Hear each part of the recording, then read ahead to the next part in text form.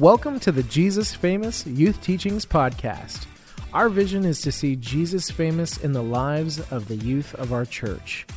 We want to see youth have opportunities for them to come to know Jesus in a complete and whole way and be united together in love, and most importantly, strengthened in the moments of discouragement. Jesus Famous Youth meets on Tuesday nights at 6 p.m. and has a middle school program available on Sundays at 11 a.m. Now, let's get into our teaching. Tonight, we have the start of Revelation. Yeah. It's a sweet Jesus, huh? That's pretty cool. It's a sweet Jesus. More metal. How are you more metal than flaming eyes and a sword protruding out of your mouth? How are you more metal than that? Seriously. You are metal. Yeah. You can't simply adopt the metal. You have to be born into the metal. Okay.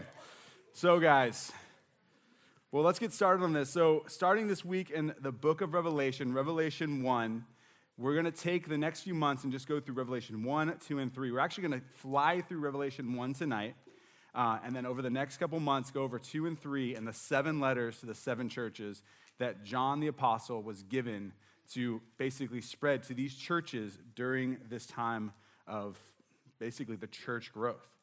And so I'm really excited about this. I hope you are too. I've titled this message, A Call to Praise, Repent, and Grow.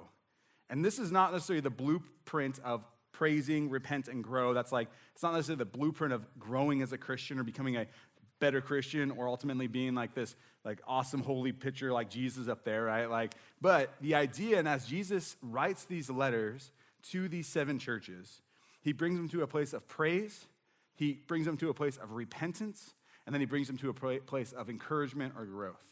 And I think as we look at these 7 letters over the next couple months, I think you and I are going to grow in this place of, 1, always finding place to praise Jesus for who he is. 2, being in a place of repentance over our own sin, our own brokenness, which every one of us has. And 3, then being encouraged that Jesus has taken care of that sin. He's covered that brokenness, and now we can grow. Now we can grow. Ultimately, I really encourage you guys to either listen on Tuesday nights to these teachings, or if you miss a Tuesday night, like I said, or Luke announced, we're going to be putting these on the Jesus Famous Youth Teaching Podcast, and you can come back and listen to those if you miss a Tuesday night. I know Mary Hooper was really jazzed about this, and so she had to miss tonight, and so it's going to be on that podcast. But this is going to be a really awesome process for us. Now, one of the things we're going to do is be asking students to come up and read certain parts of the scripture. So I asked Olivia Baker to come on up and read actually all of Revelation 1. Yeah.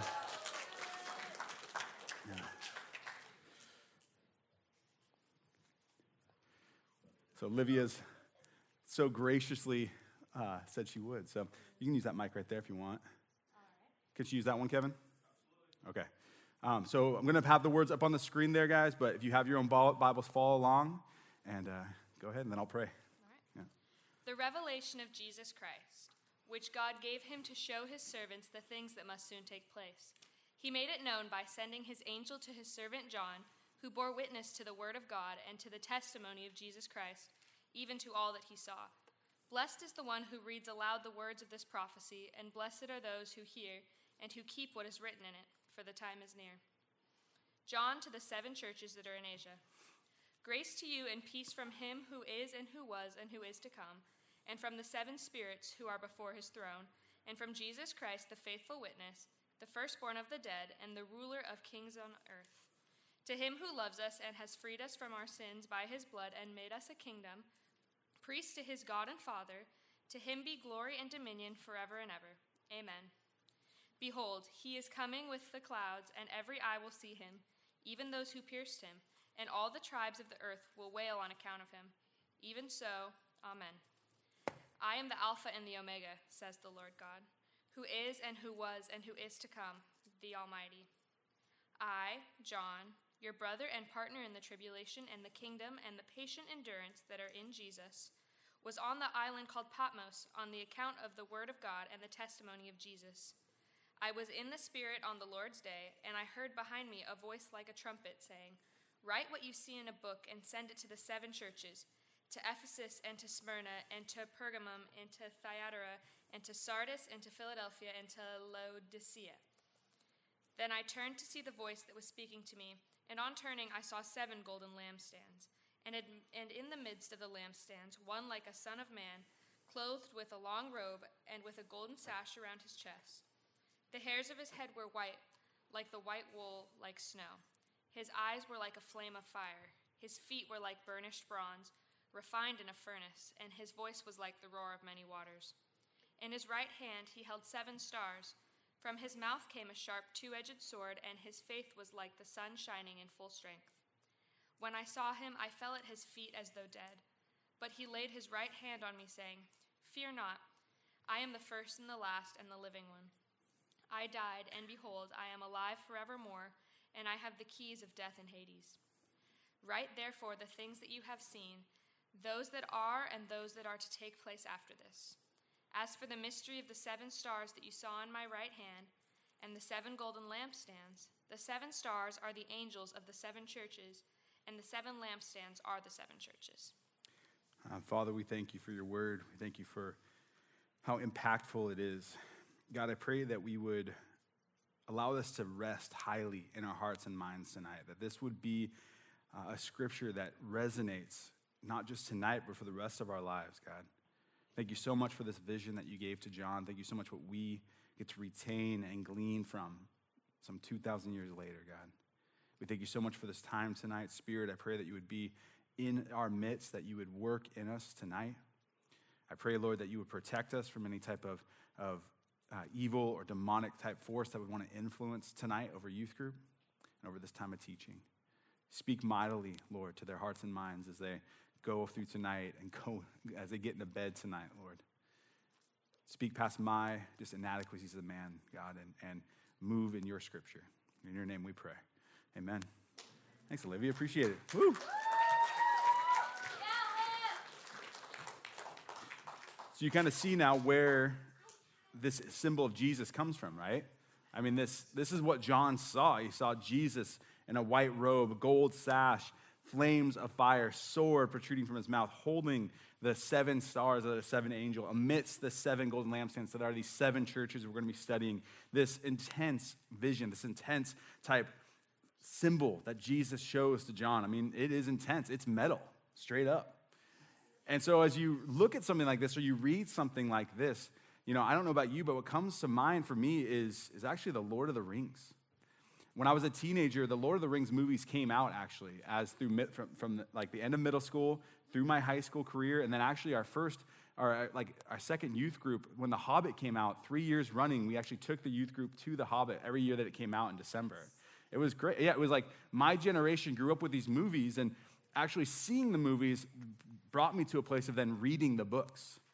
If you've ever read these books, you see this basically this overshadowing evil, this daunting evil all through the books, all through all the series. What you see is this daunting evil that doesn't go away, that kind of stays present even in the midst of hope, in the midst of heroic symbols and characters. I mean, people like Gandalf, who is this like ever symbol of hope and optimism in him. You see this daunting underlining danger and darkness. I mean, dare I even say evil.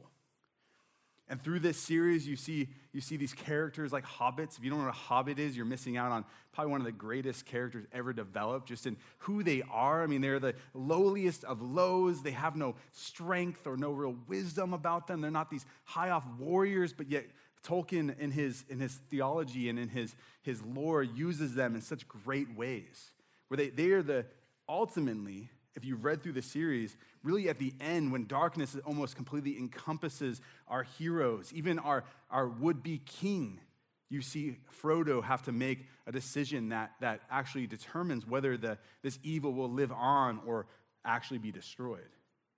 Ultimately, at the end of this series, what you see is when evil is about ready to completely vanquish and take over and dominate any type of good within this series, within this lore, you see good triumph. You see the king who was this like no good strider, this man that lived by himself, had no friends, just kind of wandered, who was actually the king to be had.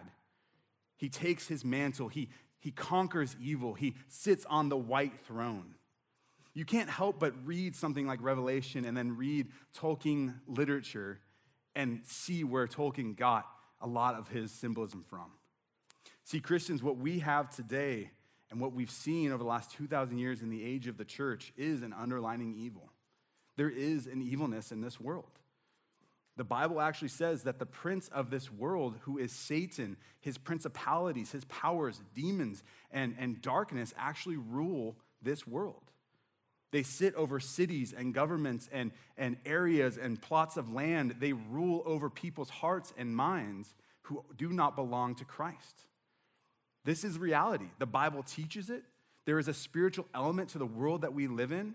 And what the book of Revelation brings to light is that within this darkness that has been since the beginning of time, since the rebellion, basically, outside of God's way of reality, this darkness has always been, always will be, until the king returns. Until the king finally sits on his white throne of judgment, and all the goats and the lambs, all those that were sinners and those that are saved, will stand before him in judgment. And see, Christians, we have this in our theology. This is a part of what we believe. This is a part of where we stand as Christians. And see, the book of Revelation brings this to light. And as we read through these 7 letters to these 7 churches, what John, and ultimately Jesus through John, wants us to understand is that as we depict through these 7 different churches, there's different ways of looking at it. They could be the 7 churches throughout the church age. They could be physical 7 churches during John's time. There's different ways to look at it. I understand that. We're not going to get into that. But what I want you to see is that in every one of these churches, we can find our own church. We can find characteristics. We can find pros and cons. We can find good and bad to today's church, no matter where you go. Because no church is perfect. Man runs church. And ultimately, though, Christians, the big C, the big church, Jesus runs it. And see, even though there may be evil in the world, even though there may be a lot of pain and sorrow and hurt, the fact is, Christians, our King will sit on the white throne. Our King rules all. And so we have to have a high view of the book of Revelation. And I believe that if you have a high view of the book of Revelation, you actually have a high view of Jesus. And ultimately, really not just the book of Revelation, but if you have a high view of spiritual things, spiritual nature, spiritual demonic forces, angelic forces, who Jesus is, how he sits at the right hand of the Father, you will have a high view of the book of Revelation. Now, if you have a low view of spiritual things, and ultimately a low view of Jesus in your life, you will just gloss over this letter, right? You'll gloss over this book, right? If Jesus does not have a high position in your life, and ultimately because of Jesus, spirituality, understanding that there is good and evil, understanding that there is forces of darkness out there, that people are driven and pursued by evil. If you don't understand this, then this book, it'll be hard for you to grasp. So I encourage you to have a high view of Jesus, to grow in that, to become a young Christian, that Jesus ultimately sits on the throne of your life. And so with that spirituality and seeing the world through a biblical lens that shows you that there is a spiritual nature to things. Now, as we break this down, and what we're going to kind of do tonight is break down kind of the history of this a little bit. And basically, this chapter, like I said, we're going to kind of do a 30,000-foot view of the book of Revelation, or the chapter 1 of book of Revelation tonight. But I think you're going to glean from it, and it builds the foundation for the 7 churches. And so as we step into this, we step into Revelation chapter 1, verses 1 through 3. As Olivia read this tonight, what you have in this is basically John's cover letter to the rest of the book. Ultimately, in this, you actually have verse 3, which is a blessing for reading this book, you guys. Read that again. Blessed is the one who reads aloud the words of this prophecy, and blessed are those who hear and who keep what is written in it, for the time is near. Who heard that the first time that she said that? Who saw that? Did it stand out to you? I mean, there's no other book in the Bible that gives you a blessing for reading it. That literally says you will be blessed for reading these words. I mean, that means something.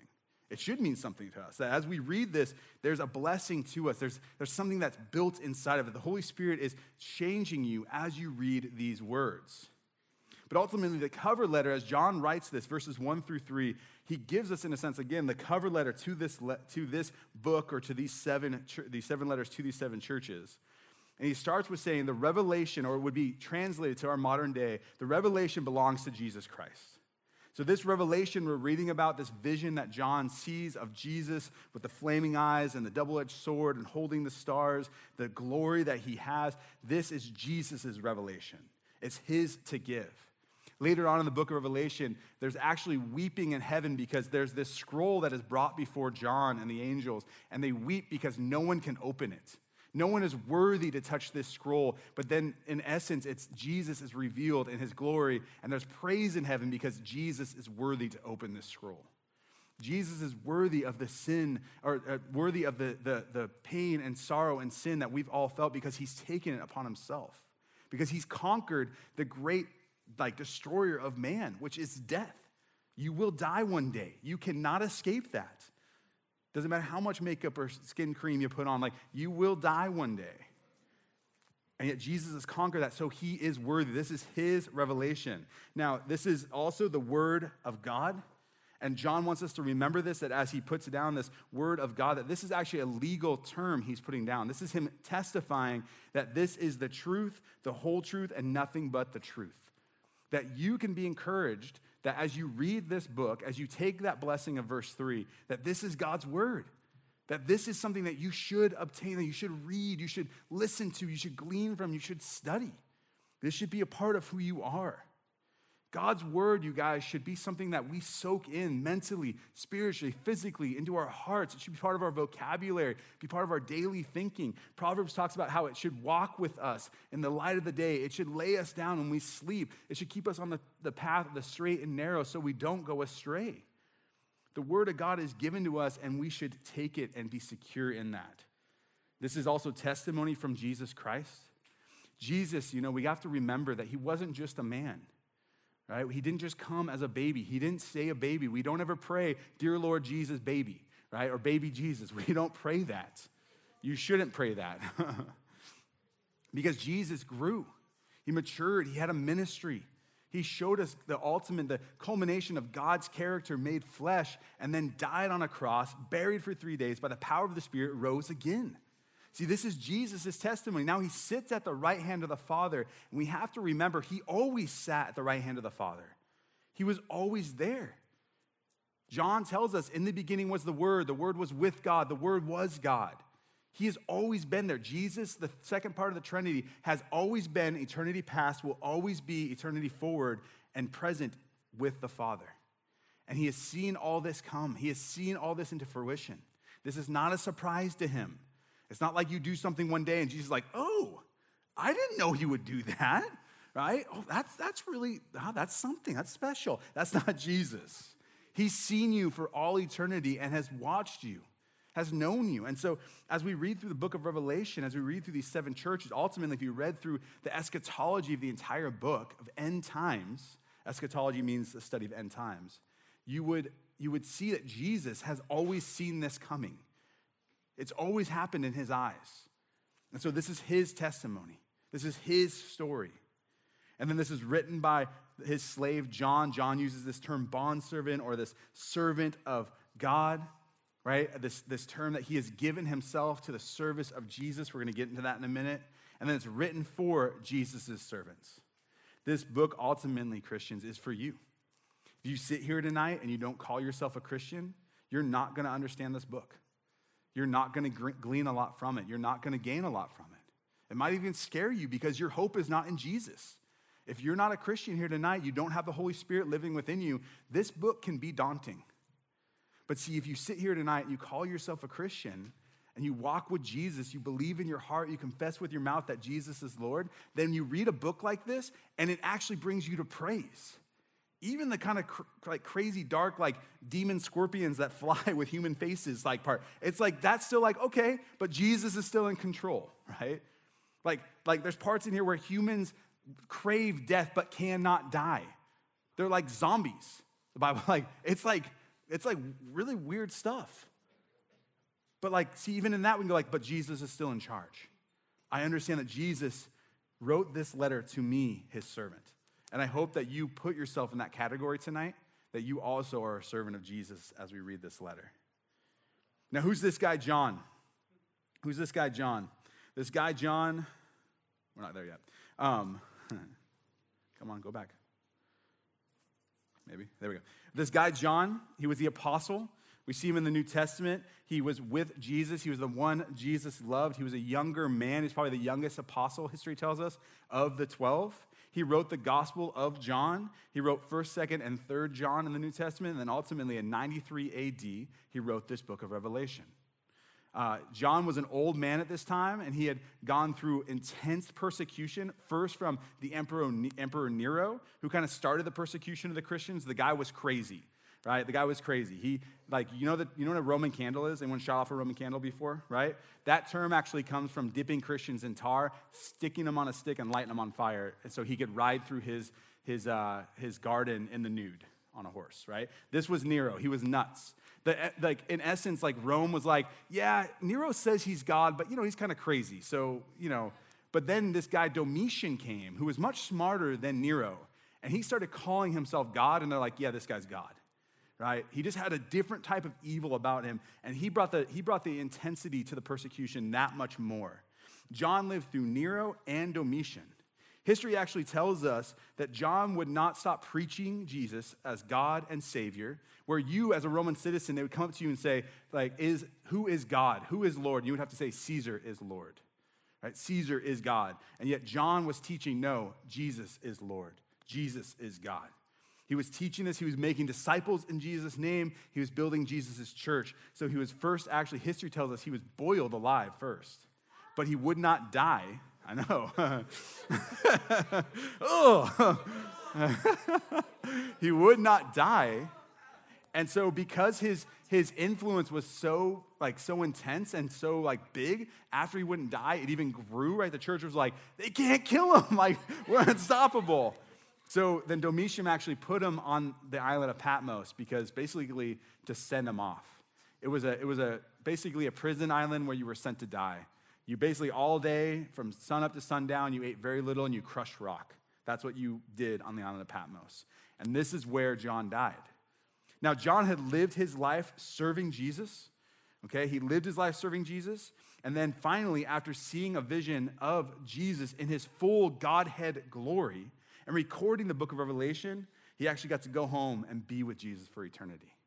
What we see in John is this life where he started young. He had this experience with Jesus, and then his life just proclaimed this testimony. His life proclaimed his faith in intense ways, and then ultimately he died for it. Now, continuing on, verses 4 through 8. Now, John to the 7 churches that are in Asia. Now, what Jesus is doing is he's explaining to John, now I'm having you write this letter to send to these 7 churches.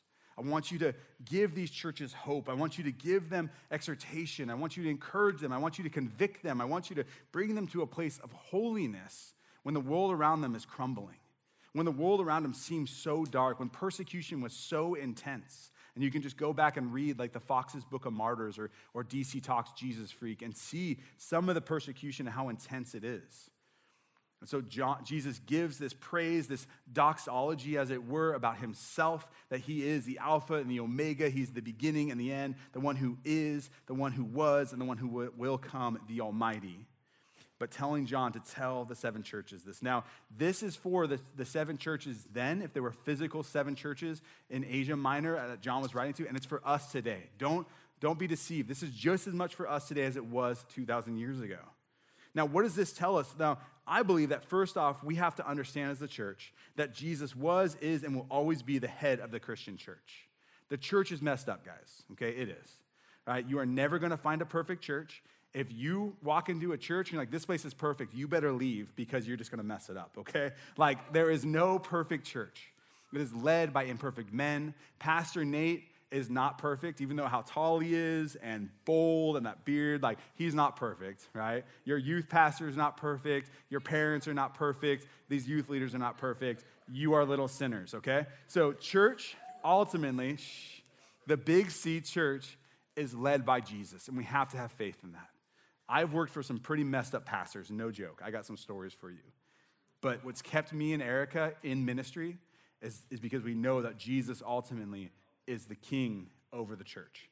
He is the ruler. He is the pastor, big P, over the church, right? Number two, we are bought and owned by Jesus for his ultimate sacrifice of love on the cross. Your identity is not in Calvary Chapel or Cypress or Shoreline. Your identity is not in the denomination of church that you go to. Your identity is in Jesus because you are bought and owned by him. We are no better than any other human. We are only saved by Jesus' work on the cross. Just because you go to church, just because you kind of got your life together, or you're better at hiding your sin than people that don't go to church, doesn't mean you're any better than anybody else out there, guys. The only thing that makes us any different is Jesus' work on the cross. Never be a hypocritical Christian, guys. Never be a Christian that shows partiality because this person looks better than this person. Don't be a hypocrite, right? Don't be a hypocrite. Walk like Jesus walked. Understand that the only thing special about you is that Jesus died for you, and he loves you, and your identity is in him alone. Okay, we are Jesus' hands and feet to the world around us, salt and light in Jesus' name. The church is Jesus' representation. In the same way the Jewish people were God's representation to a pagan world in the Old Testament, you and I today are Jesus to the world around us. You as a human being, go into the world and your jobs, your sports, and your schools, and you interact with non-Christians, right? How many people in here interact with non-Christians, people that don't believe in God? So let's say that person you're interacting with does not go to church, hasn't read the Bible, maybe in their whole life, has never heard the gospel. They hear that you are a Christian. Guess who they're watching, and guess who they're trying to figure out Jesus is? Through you. Your personality, how you interact with people, how you get angry or you have grace, how you show love and compassion, how you show sarcasm and judgment. All those things, they're looking at you. They say, this person says they're a Christian, so they must be like Jesus, because Christian means like Jesus. Christian means little Christ. So they look to you and they say, this person must be like Jesus. Jesus is like them. You guys, we are called to be salt and light to the world around us. We are called to be Jesus. That's what the church was supposed to be. The church is not supposed to be a building or a youth group only. Okay, the church is not supposed to be just a group of people that hang out as a social club. You are to be salt and light in the world and the area of influence that God has put you in. So people look at you and they say, that person must be like Jesus. That person is like Jesus. Jesus always is now and forever will be in control, okay? The church needs to understand this. No matter what happens in the world around us, no matter how crazy it gets, Jesus is in control, guys, and we have to remember this, all right? Continuing on, you guys, as we study through Revelation 2 and 3 and the seven letters of the churches, do not forget Jesus is in the midst, and his spirit is always at work within his church. Now, the reason I say this is because sometimes it's easy to forget that Jesus not only is in control, but he's in our midst. When John sees Jesus, he's in the midst of the 7 lampstands, which is saying he is in the midst of his church. And the Spirit of God, the third part of the Trinity, the deity of the Spirit of God, is working within his church, is working within you and I.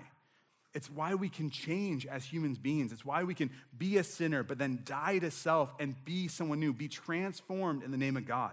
It's why I can meet, and I have met, men and women who were so addicted to a substance that their life was torn apart. They had no relationship with their children. Their marriage was gone. They had been forsaken by everyone in their life. Their God, everything about them was this addiction. Yet they come to Jesus. They are given freedom from that addiction, and they start to be transformed. Not just from like addiction to sobriety, but physically, spiritually, mentally transformed into a workable and pliable servant of God. You guys, this is truth about serving Jesus, is that the Spirit is working in the church. If there's any power within the church, it comes from the Spirit. Okay, moving on, guys. Revelation 1, verses 9 through 20. This is the vision of the Son of Man, okay? This is the vision. Now, this is a big section, but basically what this comes to is this image that John sees Jesus as. This image that is intense, this image that is powerful, this image that we saw at the very beginning where Jesus in all his glory and all his might, the white robe, the gold sash, the sword coming out of his mouth, the flaming eyes, you guys, that sees through all things. John sees this vision of Jesus. And now, not going back to it, but I encourage you, go back and read through this. to pick through everything that John sees in this, but for time's sake, what I want you to see is verses 9 and 10. John gives his description of himself and how the vision started. Now, see, you and I, we have a testimony in Jesus, guys. If you call yourself a Christian, you have a testimony.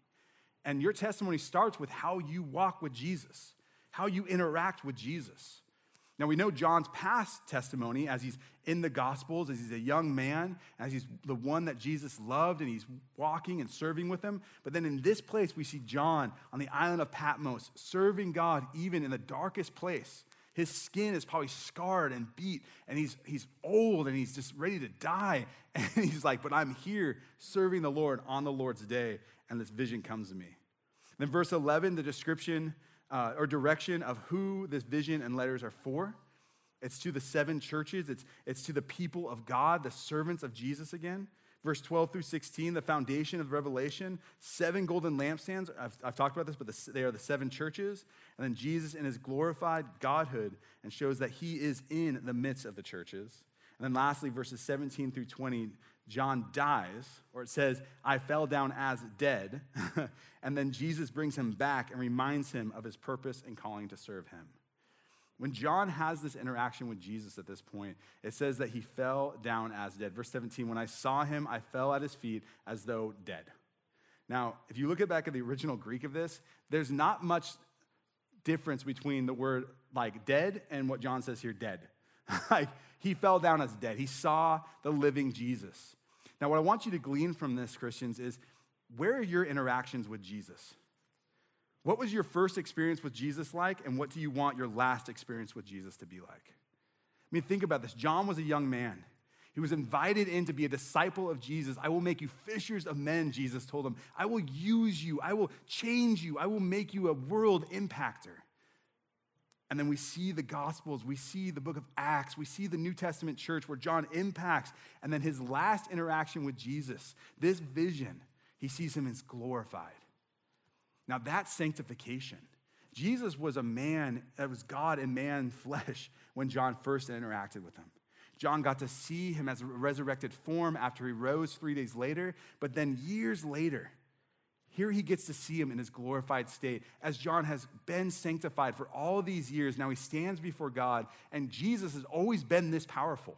He has always had eyes of flames that see through everything. He has always spoken with pureness in the word of God, which is a sharp two-edged sword. He has always been glorified, and he's always been in the midst of his church. But now John, in his older age, his wiser age, walking with Jesus for all these years, he gets to see him in his full glory. See, young Christians, I don't know about you, but I know what my first interaction with Jesus was like. When I became a Christian when I was a teenager, I didn't know squat.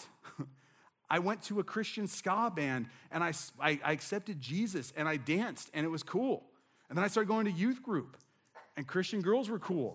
And then I went to mission trips, and God kept touching me and moving me and shaping me and molding me. And man, when I finally die, hopefully a ripe old man after doing youth ministry for 90 years, after all these years, I hope I stand before Jesus and I see him glorified like this. When I serve Jesus in this life, I hope I come to the place that every time I interact with him, he is glorified like John sees him. And I can't help but fall down like dead and then be raised up and reminded that my job is to serve him as long as I have breath in my lungs here. See, and I ask you, young Christians, what was your first experience with Jesus like?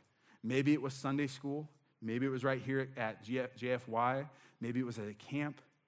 But then what do you want your last experience with Jesus to be like, guys? All right, conclusion to this. What we see in this vision ultimately is a portrait of Jesus. We see a portrait of Jesus. See, every true portrait of Jesus emphasizes both his complete humility and his awesome deity. No mortal being will ever be able to understand Jesus fully. Every such attempt will include human attributes such as bodily features and as well as divine attributes such as omniscience. See, the thing is, guys, that every portrait of Jesus that we have to come to is a place of worship to him, because we will never fully understand everything about Jesus. We can't fully grasp God and all his eternity and all his power. But yet what we can do is be the mortal beings that we are, the created beings that we are, and we can praise him in every one of those situations. The only right response to Jesus is to worship. Jesus is intimately involved with his church. No one can read Revelation 1 without recognizing Jesus' commitment to his church. See, this reminds us that Jesus, as much as we can sit here tonight and raise our hands and praise and say, Jesus, I love you, I want to serve you, my life is yours, he is infinitely more committed to you and the church. The same Jesus who promised to build his church in Matthew 16:18 continues to be present in this congregation, in every congregation that praises him and worships him and serves him. And then all who follow Christ seriously will be involved in one of his congregations. Being part of the church, being part of the body of Christ, you guys, is important. Hey, if Jesus is here, you need to be here. Hey, principles from chapter 1. You got God promised to bless those who read and obey the teaching of Revelation, the word of God. That was back in verse 3, this blessing for those that read. Grace and peace and privileges God extends to all believers. Christians are freed from sins. We are a kingdom of priests, Hebrews says. Companions in suffering and patient endurance and servants. This is a description of us. As we read through something like this, we come to a better understanding of what it means to be a Christian, how we're to live in this life, how to interact with the world around us. See, the public, glorious return of Jesus Christ is the theme of Revelation. Ultimately, like I talked about at the beginning, Jesus will come back. Jesus will sit on his throne, and all the world, all darkness, will have no choice but to flee. Jesus is the first and the last, the living one, the firstborn from the dead, the one alive forever, the faithful witness, and the one who holds the keys of death. Ultimately, you guys, he's in control. He is king. He's the big bad dude. Like there is no one badder than Jesus, you guys. No one more powerful, no one more awesome than Jesus. It's in essence, the word awesome in a Christian's vocabulary should alone be for Jesus, because he is just awesome.